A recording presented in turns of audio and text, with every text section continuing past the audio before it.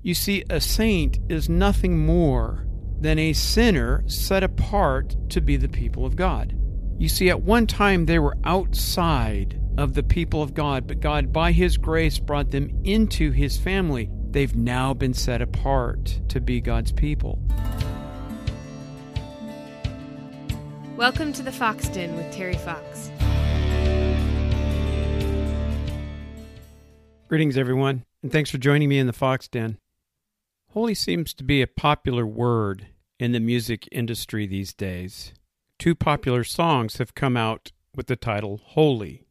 Justin Bieber is one of those artists. And in that song, he says that the one who holds him makes him feel holy.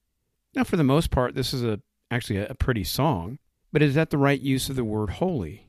My intention here isn't to be critical of Justin Bieber, but can you feel holy when somebody holds you?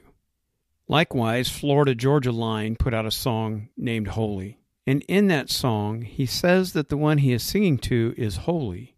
And as I understand the song, this person came and rescued him from a broken heart and saved him. Now, I'm assuming he's not talking to God. I'm assuming he's talking to a girl. And he declares this person to be holy. Again, I'm not trying to be critical of their song. It's actually a very pretty song. But is that the right use of the word holy?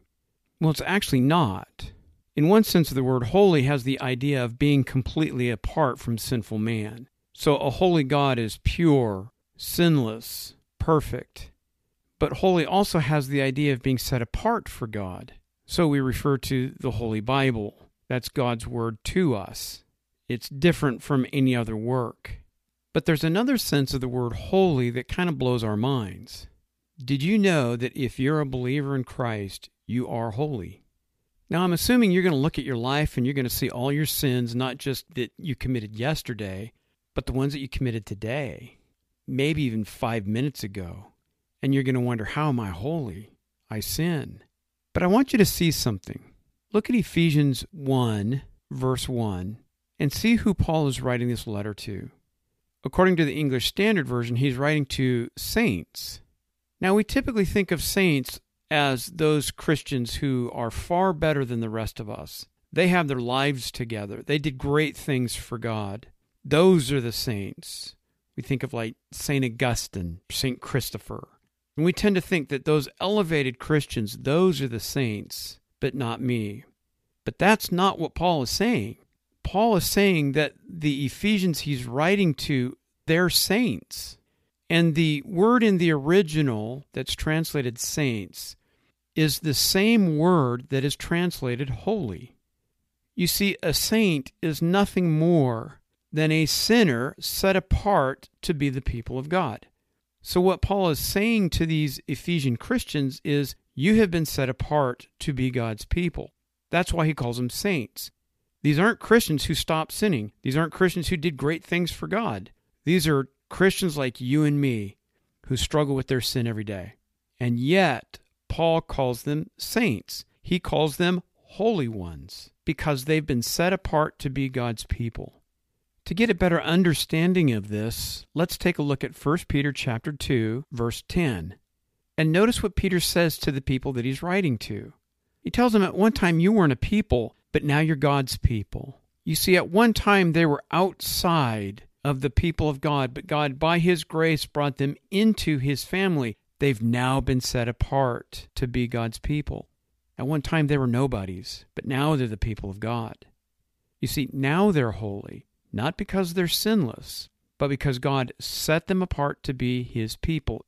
You see, that's really what holy is. Yes, holy has this idea of being pure, sinless, perfect. That's God.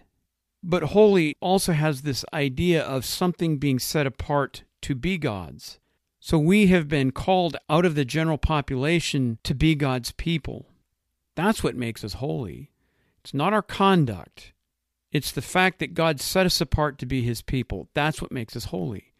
And we are united to Christ by faith, and He is holy. So we are holy by our union with Christ, and all of this a work of God. Now, there's another word that is translated from this word in the original language where we get holy, and that is sanctification. Or said another way, sanctification comes from the same word as holy and saint. And so I want to take the remainder of our time to look at sanctification. And in order to do this, we're going to look at question 35 of the Westminster Shorter Catechism. And there it asks, what is sanctification? And it answers by saying, sanctification is the work of God's free grace, whereby we are renewed in the whole man after the image of God, and are enabled more and more to die unto sin and live unto righteousness. Now, the first thing that I want you to see here in sanctification is that it's a work of God's free grace. Now, the two questions just before this begin very much like this, except there's a change in one word. Justification and adoption are acts of God's free grace. Sanctification is a work of God's free grace. So the difference between justification and adoption and sanctification is justification and adoption are a one-time act. You see, we have been justified. It's done. We're not unjustified, then rejustified, and unjustified and rejustified. We're justified by faith because of our union with Christ. Because of the work of Christ, we are justified. It's done. We cannot be unjustified at this point because our salvation is a work of God. Same thing with adoption. Adoption is an act of God's free grace. God adopted us. He's not going to unadopt us. I mean, think about it. If you have adopted a child, you're not going to unadopt the child. Even if they act out, you're not going to unadopt them. They're in your family now. They belong to you. You're going to love them and discipline them, but you're not going to unadopt them. So it's the same thing in justification and adoption. It's an act of God's free grace. It's done. But sanctification is an ongoing work. Now, what happens in this sanctification? Well, we are renewed. So part of this is regeneration. We're made alive with Christ. We see that in Ephesians chapter 2. In fact, if you haven't done so already, you can listen to episode 5, where I review Ephesians chapter 2, verses 1 through 10, and I talk about this regeneration. So in sanctification, we are renewed, and we're renewed in the whole man after the image of God. So going back to Genesis chapter 3, we see the fall of man. And from that point on, we are depraved in our entire being. We call this total depravity. So sin has affected every part of us. So in sanctification, God is reversing that. And we're being renewed in the whole man, in body and soul. Doesn't feel like it, right? We're going to reach a point where we die. But that's not the end of the story. You see, resurrection is coming.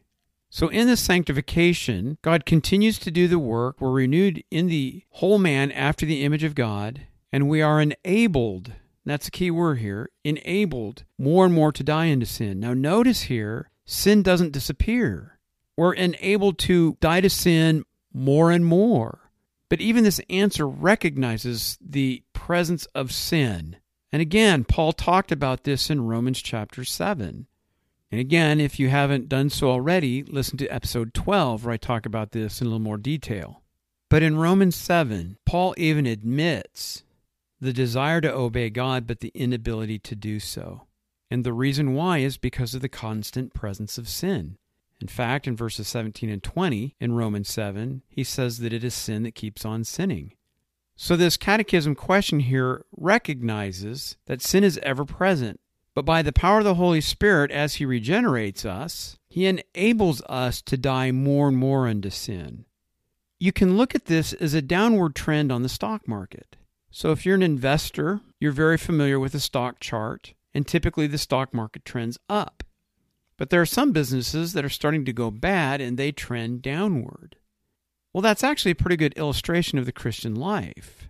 Sin is trending downward. It will always be present till the day we die, but it's trending downward, and that's the point that this question is getting at. We are renewed in the whole man after the image of God and are enabled more and more to die unto sin. But it's still there. It's still trending downward. But look at what it says next.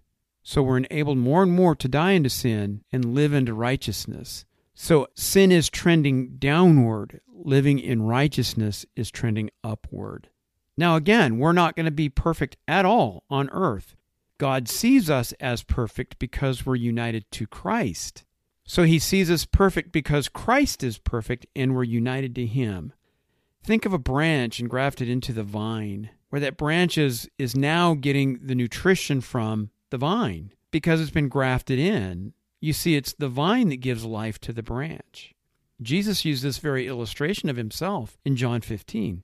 So we upward trend living in righteousness, but not because we're righteous. Because remember, in the very same question, we see the presence of sin. There's a downward trend, but it's still there. So you see that sanctification is a work of God's free grace. It's not done. We are sanctified. We see that in Ephesians chapter 1, verse 1, where Paul calls the Christians saints. They are holy. So we are sanctified, but we're also being sanctified. It's an ongoing work. So why is this important? Well, I think primarily you need to know who you are. You need to know that you've been set apart for God to be His people. That's who you are. I'm going to encourage you to read my blog article, Identity in Christ, A Source of Comfort. And you can find it at thefoxdenjournal.com/identity. And there I talk about your identity in Christ. And I think this is so important for us to remember who we are. We are the people of God. At one point, we were nobody, but God brought us into His family by His grace alone. So now we're the people of God. Not because we're special, but because of God's grace. I also think this is important because you need to know that sanctification is an ongoing work.